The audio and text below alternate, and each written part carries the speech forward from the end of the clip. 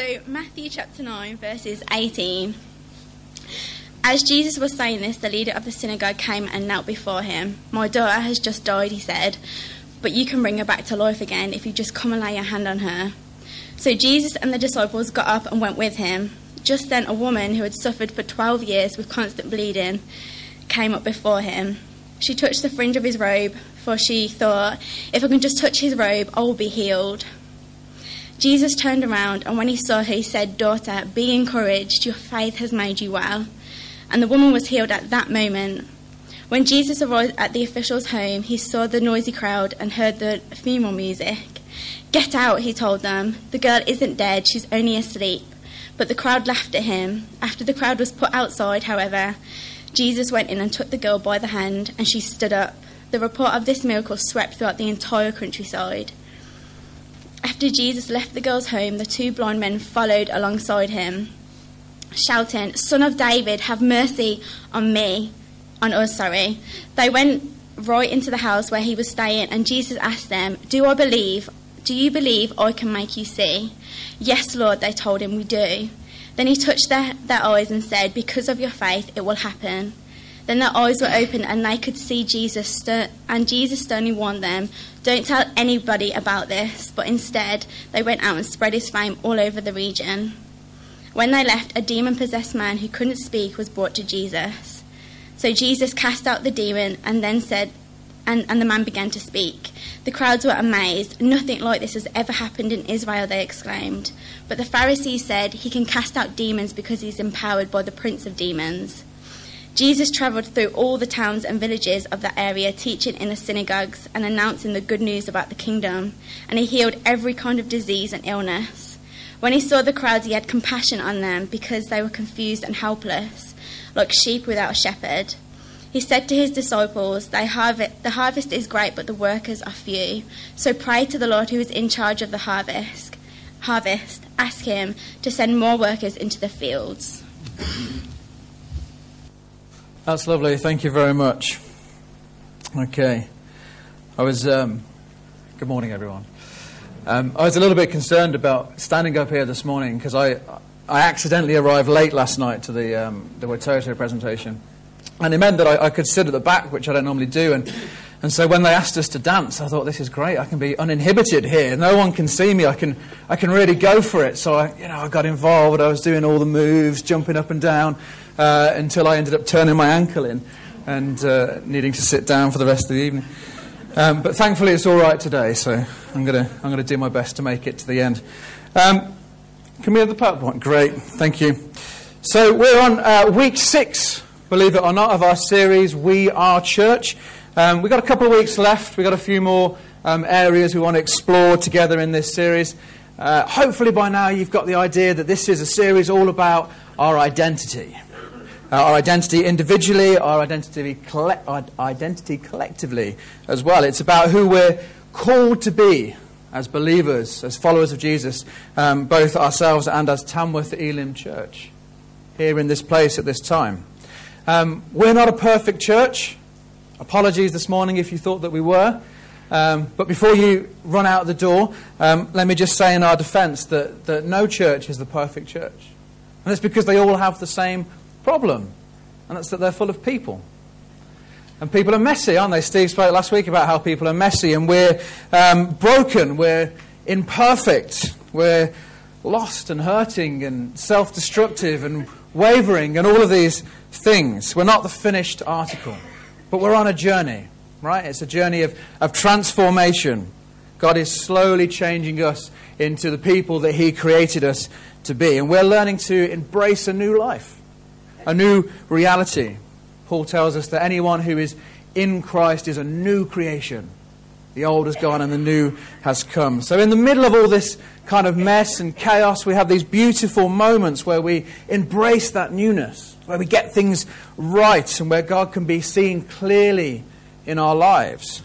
And that's where we stand out from the crowd. I think Paul puts it wonderfully in another of his letters. In fact, it's to the Corinthians, which we're going to be studying next. But he calls us jars of clay. Fragile, breakable, cracked pots. Not crackpots, that's something else. And yet God shines out of the cracks. God works through us. And so there's always this tension, learning how to live in this new creation. And what we've been saying really the last few weeks is that in all of this, Jesus is our supreme example, isn't he? When we adopt his attitudes, when we become more like him, that's when God shines brightest in our lives. And so we've been looking at what these qualities of Jesus are over the past few weeks, and we've talked about being loving as Jesus was loving. That means that we love beyond expectation. That we want people in this church and outside of this church just to know how much God loves them. We talked about being servant-hearted as well as Jesus was servant-hearted. We're not interested in this church in self-elevation, in making ourselves look good, in building ourselves up. We want to go lower so that we can build other people up. We want to be servants. We believe that that's the greatest thing that you can be as a servant. And then last week, Steve spoke to us about how we're inclusive. Again, as Jesus was inclusive. About, we want to be the church that reaches out to those that the world pushes away. We want to bring them in. We want to embrace them. And so when we do these things individually and as a church, when we're loving and servant-hearted, when we're inclusive, that's when God shines through us. And that's when people want to know more about us. They want to get involved. They say things like, I never felt love like that before. I never thought anyone would be so interested in me. Or, I can't believe how far they went to serve me in my time of need. I just felt so special. Or I just felt at home straight away. I never thought I'd be accepted the way that I was. And these are the sorts of testimonies that I've heard from people in this church. It's true, and I'm so thankful that is the case. So the more we adopt these attitudes, the more God works through us to reach others. And this morning, what I want to do is just take a few minutes to talk about another one of these attitudes. And this morning, that is the attitude of compassion. What is compassion? Well, the best definition that I've found as I've searched the internet this week is this one. It's that compassion is a feeling of deep sympathy and sorrow for another who is stricken by misfortune, accompanied by a strong desire to alleviate that suffering. A deep sympathy and a strong desire. I think that's the definition that gets us closest to how the Bible talks about compassion. And I want us this morning just to focus on three aspects of compassion that I think we find in Matthew chapter 9, which is where the reading was from when we found it eventually. And they are the call of compassion, the cost of compassion, and the consequence of compassion. There you go. If you're into taking notes, you've got three easy, neat titles all beginning with C. I'm going to pretend to be a real preacher today. So firstly, let's talk about the call of compassion. What is the call of compassion? Well, we know that we're called to be like Jesus. Paul says that the Lord, who is Spirit, makes us more and more like him, and we are changed into his glorious image. And so our focus individually, our focus as a church, is to become increasingly more like Christ in our attitudes towards each other and to the world. And Jesus was most certainly somebody who was filled with compassion. His ministry, his time on earth was really defined by his compassion towards other people. His ability to see the needs of the people that he met and then to do something about it, to act in love. And Matthew 9, I think, just gives us this snapshot into a life that's filled with compassion for others. We've only read a portion of it together this morning, but the whole chapter is filled with these acts of compassion. There's 4 healings, 2 recover from blindness, 1 recovers from paralysis, 1 from bleeding. We read about Matthew being befriended and called by Jesus. And Matthew was someone that was a tax collector. He was despised by others. But Jesus has compassion on him and he calls him. And then him and his disciples, they go to his house and they have dinner with a whole bunch of other people that were despised by the folk of the day. There's an exorcism which led to a mute person being able to speak. And then there's this incredible story of Jesus raising a young girl from the dead. It was a busy afternoon. And Matthew just wants us to see that Jesus' life was full of all of these acts of compassion for those around him. Actually, chapter 8 and chapter 9, as you read through the Gospel of Matthew, they go together. We need to remember that the Bible didn't originally have chapters. It was one long thing. The book of Matthew was, anyway. And there's even more acts of compassion in chapter 8. There's more healings, including leprosy and more paralysis. There's more exorcism. And Jesus even goes as far as to heal Peter's mother-in-law. It doesn't say if Peter was happy about that, but Jesus did it anyway. I don't mean anything by that.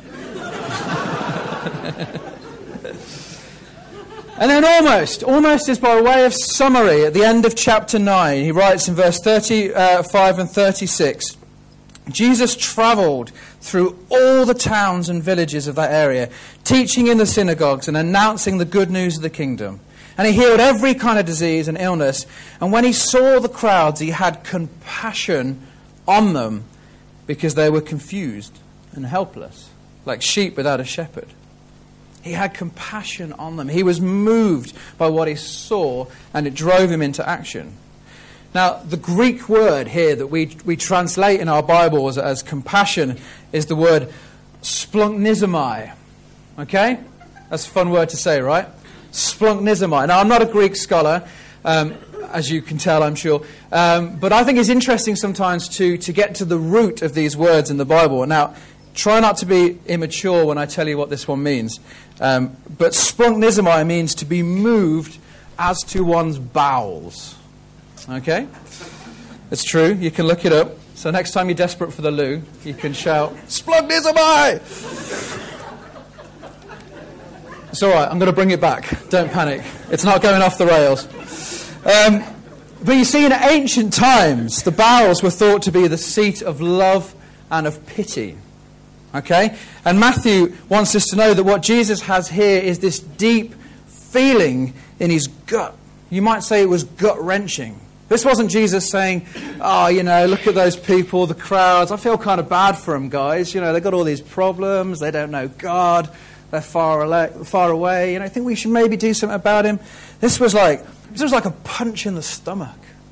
This was hard. The Message, it gives us a more up-to-date parallel, which helps us understand this. It says that when he looked over at the crowds, his heart broke. He was heartbroken for the people because they were lost and they were harassed and helpless and they didn't know God. They were afflicted. They were suffering in all kinds of ways. And then Matthew, he finishes the chapter in this way. And this is the bit where the call comes to us. Because it says he turns to his disciples. So those are the ones that are learning to be like Jesus, his disciples. So that's us, okay? He turns to his disciples and he says, the harvest is great, but the workers are few. Look at all this need. Look at all this hurt. Look at all these problems that are before us. The harvest is so plentiful and the workers are few. Now you might have expected at this point that Jesus would say, come on you 12, get out there, go and do something about it. Help out a bit, will you? I'm carrying all the load. But he doesn't say that. He says, so pray to the Lord who's in charge of the harvest and ask him to send workers into the field. He doesn't say, come on your bike. He says, come on your knees. And I wonder why he says that. If you read on actually into the next chapter, we find that Jesus does send the disciples out to deal with some of that need. But he asks them to pray first. And I think he asks them to pray first because I think compassion is something that actually doesn't come naturally to us. Sure, there are many people in the world that are compassionate. There are many people outside of the church that perform many wonderful acts of compassion. We see about them, we read about them. But I think for the most part, for most of us, there are certain attitudes, there are certain things that keep us from being compassionate. I think apathy is one. When perhaps we just don't notice the needs of other people around us or further afield. If it's not a part of my life, then I'm not interested. Next Friday is Red Nose Day, isn't it? And whether it's Comic Relief or Children in Need, they always put on those really good bits of telly with lots of entertainment and lots of things to make you laugh. And then they throw in those little heartbreaking stories in the middle, don't they? And, be honest, how many of you use those clips to go and make a cup of tea or just see what else is on the telly? I know I've done it. But I think it's really easy to just become indifferent to the suffering of others. especially when it doesn't immediately affect our lives. Or maybe it's not apathy, maybe it's self-preservation. You know, like when you see someone and you know they've got all the problems, and you know if you say to them, hey, how's it going, that it's all going to come flooding out, and then that's your whole morning gone. And so, you know, you do that thing where you just pretend you've got a phone call and you walk past and, yeah. I mean, I've obviously never done that, but I'm sure you haven't either. You know, I say it's self-preservation, but I wonder how many times it's really just self-comfort. I can't be bothered with that today. I've got my own things going on. Sometimes it isn't apathy or comfort. I think sometimes it's actually a hatred. And this might be a hard one for us to admit this morning. I can't show them compassion. You don't know what they're like. I'm sure there's a reason for it. Can't get involved. Oh, if only you'd known what they'd done. You know what Jesus tells us to do for people that we hate? He says, pray for them. Love your enemies. Pray for those who persecute you. It's not an easy thing. I know. I've been there myself. But the thing is, the more we pray for people, the harder it becomes to hate them. Because the more you pray for someone, the more God is going to give you his heart for them. You see, I don't think that Jesus asked the disciples to pray that God would send workers into the harvest because he expected God just to send somebody else. I think he asked them to pray because he knew that God would need to change their heart first. He needed them to see not significant problems, but to see significant people. Right? And they needed moving beyond their apathy, beyond their indifference. They needed moving out of their comfort zones. They needed moving past perhaps their prejudice and hatred. And so I think this is why Jesus asks us to pray. You know, compassion only comes when we identify with people, and identification comes through prayer first. Matthew says when Jesus saw the crowd, his heart broke. He identified with them. Mother Teresa, who was known, I'm sure most of you heard the name Mother Teresa, she's known for her acts of compassion. This is what she said. This is kind of one of her prayers. May God break my heart so completely that the whole world falls in. And maybe the question we need to ask ourselves first as we consider the call of compassion on our lives is, who does our heart break for? You know, if we don't have an answer, then maybe we need to pray. Maybe we need to start asking God to move us out of complacency into compassion. And I think for some of you this morning that God actually broke your heart for a group of people a long time ago.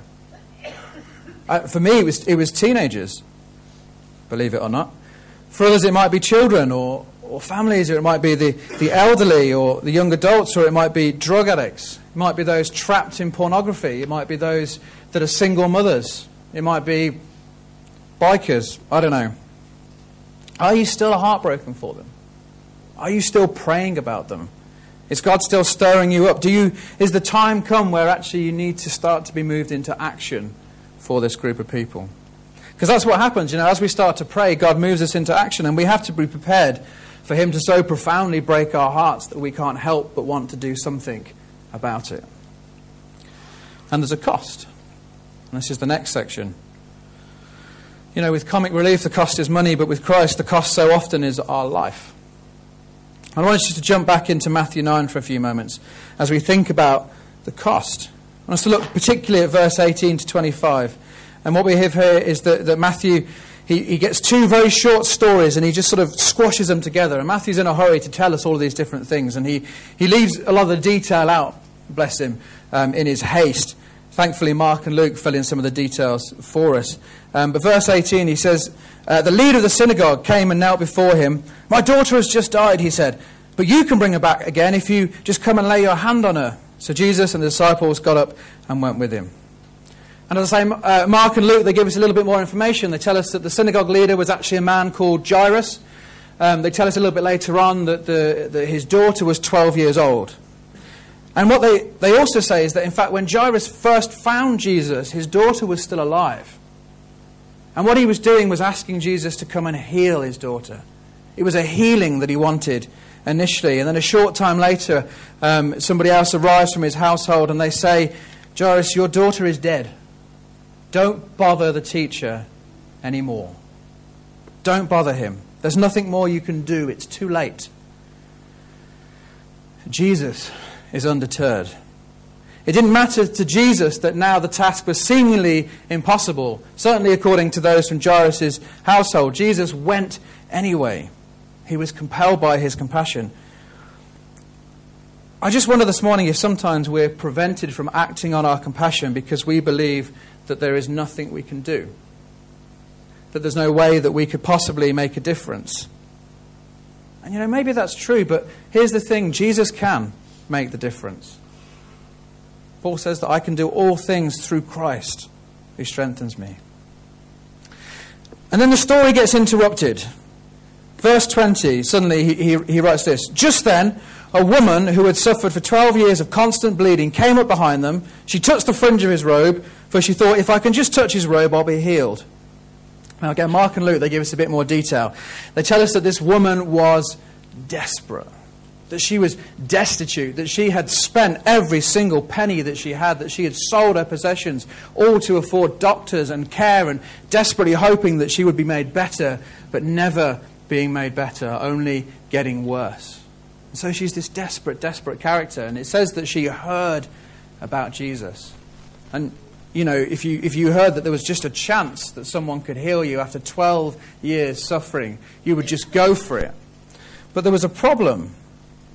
You see, according to ceremonial law, she was unclean. She wasn't even allowed in the synagogue to worship. And so here she was trying to get close to a Jewish rabbi, that's Jesus, who at this time is currently being accompanied by the leader of the synagogue. How could she possibly do this? How could she get near enough to receive her healing?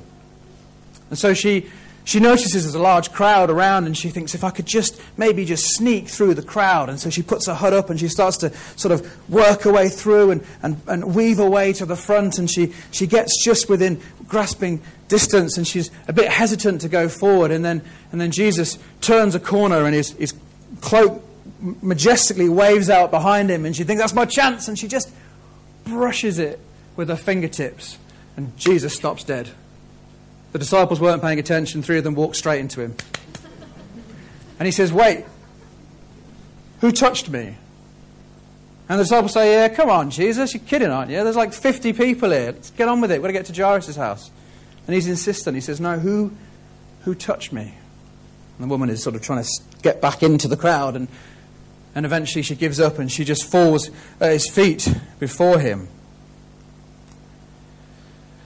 And Jesus says, daughter, be encouraged. Your faith has made you well. He calls her daughter. There's hardly anyone in Scripture that Jesus calls daughter. It's this term of loving endearment. Now the thing is, her touch would have contaminated him. It would have made him unclean. It would have meant that he would have to go through rituals of purification before he could touch anyone else or eat anything. But Jesus never has a problem identifying with people that everybody else considers unclean. He wasn't concerned about the cost to himself, about the cost to his reputation. His concern was for her. It was for this woman who had no hope. His concern was about lifting her up, making it known to everyone there that she had value, that she was healed, that she was now acceptable to all. Now, he doesn't record this in the Gospels, but I imagine that he helped her to her feet. And then after this, we arrive at Jairus' house. Verse 23, it says, when Jesus arrived at the official's home, he saw the noisy crowd and heard the funeral music. Get out, he told him. The girl isn't dead, she's only asleep. But the crowds laughed at him. Now, it seems odd, doesn't it, that a 12-year-old has just lost their life and people have it in them to laugh at Jesus. But in those days, it was the custom that you would hire professional mourners. Even the poorest of families were expected to hire no less than 2 flutes and 1 wailing woman. It's an interesting job, isn't it, wailing woman? I wonder if you know anyone. So it's likely they had no emotional attachment to the family whatsoever. They certainly had no compassion. But Jesus did. Jesus moves past those who ridiculed him. And as the crowd were put outside, it says in verse 25, Jesus went and took the girl by the hand, and she stood up. Jesus made the difference where no one else could. Jesus made the difference where no one else dared. And you see, Jesus wasn't concerned about associated with others that people wanted nothing to do with. And he wasn't concerned about others laughing at him or calling him foolish. He was willing to pay that price. And of course, we know Jesus' compassion eventually led him to the cross, where he faced the greatest cost, his life. And there again we see that he was ridiculed. But for the sake of us who are unclean, he paid the cost, that we might be called sons and daughters. Jesus is our example, our supreme example, but there are examples in modern history as well, and of people that have shown wonderful, impressive compassion. I just want to share with you briefly a story of Father Damien, this priest that I read about this week. That's his photo. Damien, he'd been sent on a mission to the Hawaiian Islands. Sounds all right, doesn't it, actually? A mission to the Hawaiian Islands. This is around 1870. But at the time, there was a leprosy epidemic on the islands. And in order to try and curb the spread of the disease, the government had shipped out several hundred people to an island, the island of Molokai, all on their own. Left them to it, creating this leper colony. And Father Damien, whilst understanding the risks, and in those days they believed that leprosy was far more contagious than we know it is today, he believed that it was his duty to go and minister to these people on the island of Molokai. And the bishop and the priest in charge of his order, they were concerned about him taking on this heavy duty. And they wrote to him, they said, you stay as long as your devotion dictates. But, you come back when you're ready to come back, because this is going to be tough. And when he arrived, he found that the colony was poorly maintained. It was in disarray. The people there, they had no one to care for their medical needs, and so they turned to alcohol. Most of them were alcoholics. There was a lawlessness in the streets. They lived in these broken down shacks. It was just awful. And Damien realized that he needed to restore a sense of personal worth and dignity. And so he gets involved. He washes their sores, he dresses their wounds, he cleans their rooms, he tidies their beds, he makes them as comfortable as possible. When they die, he holds services for them. He gets music and musicians to come and play at the services. He digs the graves with his hands. He builds the coffins by hand, because he had skills in carpentry as well. And he encouraged those on the island to get involved, and with their assistance, they built everything. They changed the broken down shacks to painted cottages. They constructed the church. They built a home for the children. And because of his work and this sense of dignity and joy coming to the island, their despair and their lawlessness disappear. And in 1885, after spending several years working at the colony, he himself contracted leprosy.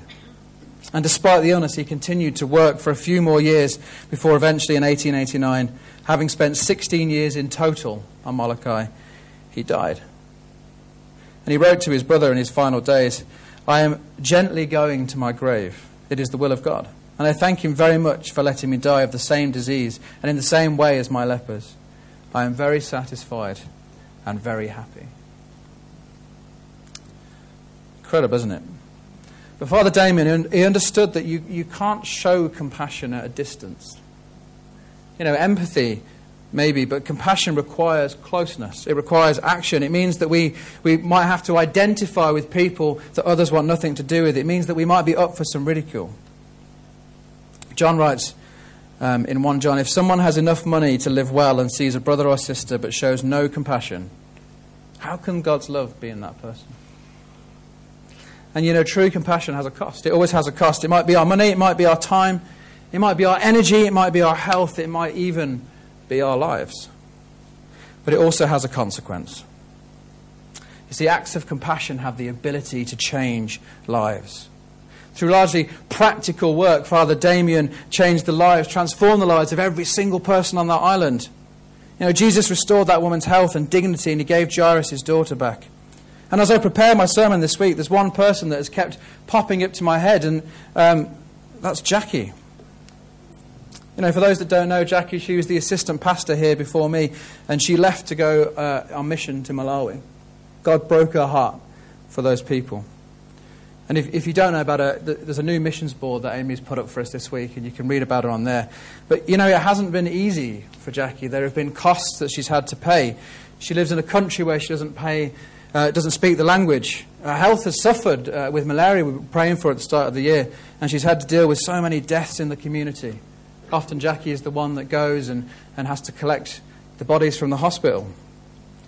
And yet, we have seen children in this church on the baby feeding program that have gone from the brink of death to life, restored to health. We've seen the lives of people in that community just transformed by the love of Jesus through practical, real, earthy works. And Jackie's going to be back with us the Sunday after Easter, and I'm really looking forward to hearing again about the work going on out there. And maybe the examples we've given this morning are big examples, sure. You think, how can we aspire to that? But even small acts of compassion have far-reaching effects. Do you ever play that game where you're walking down the street and you see someone who's looking really miserable, and then you try and catch their eye and you smile and see if you can break them and make them smile back? No? Oh, it's just me. It's fine. Try it. You'll be trying it later. It's fun. But that's what compassion is like. When we show compassion, it inspires compassion in others. I meet so many people in the coffee shop in the week who come in to drop off a box of food for Food Bank because either they've been helped by Food Bank or simply they've seen that we're trying to show compassion to those that have nothing to eat and they want to get involved. The same thing happened with the night shelter that we've just finished the trial of. So many people wanted to volunteer, to help, to offer blankets and T-shirts and hoodies and ways of supporting just from a few people having compassion on the homeless in the town. I got one more quote from Mother Teresa. She said, "I cannot change the world, but I can cast a stone across the waters to create many ripples." And we should never underestimate the consequence of small acts of compassion. I just want to show you a short video clip now. It's from an advert from a few years ago. Some of you may have seen it, but I think it really illustrates this point well, just before I finish. Everyone all right? It's emotional, that one, isn't it? Yeah. We're called to be compassionate. There's a cost to that compassion, but the consequences are far-reaching. Jesus' compassion led him to the cross, where he paid the price for us. Cost paid 2,000 years ago. And as Jesus hung on the cross, he prayed, "Father, forgive them, for they don't know what they do." His compassion ran so deep that even in his dying moments, he still prayed for us. I find that utterly incredible. I want some of that. I need some of that compassion in my life. So let's pray that God would break our hearts for others, that we might be a church that sees significant people and not significant problems. And let's pray that we might be willing to pay the cost to see others saved. Yeah? Okay. The band want to come and join us? We're going to sing one more song this morning. Let me just close in prayer before we do that. Father God, we thank you for the compassion of Jesus, that he is our example in all things, but in particular this. Father, I pray that you would break our hearts for the people in this community, in this town. Father, that you would break our hearts so completely that the whole world would fall in, that you would drive us into action. Father, I pray that we might be that church that always sees people through your eyes, that you give us your heart for people. And Father, I pray that we are willing, that we step up to pay the cost, just as Jesus did, that we might see people saved and brought to you. In Jesus' name, amen. Amen.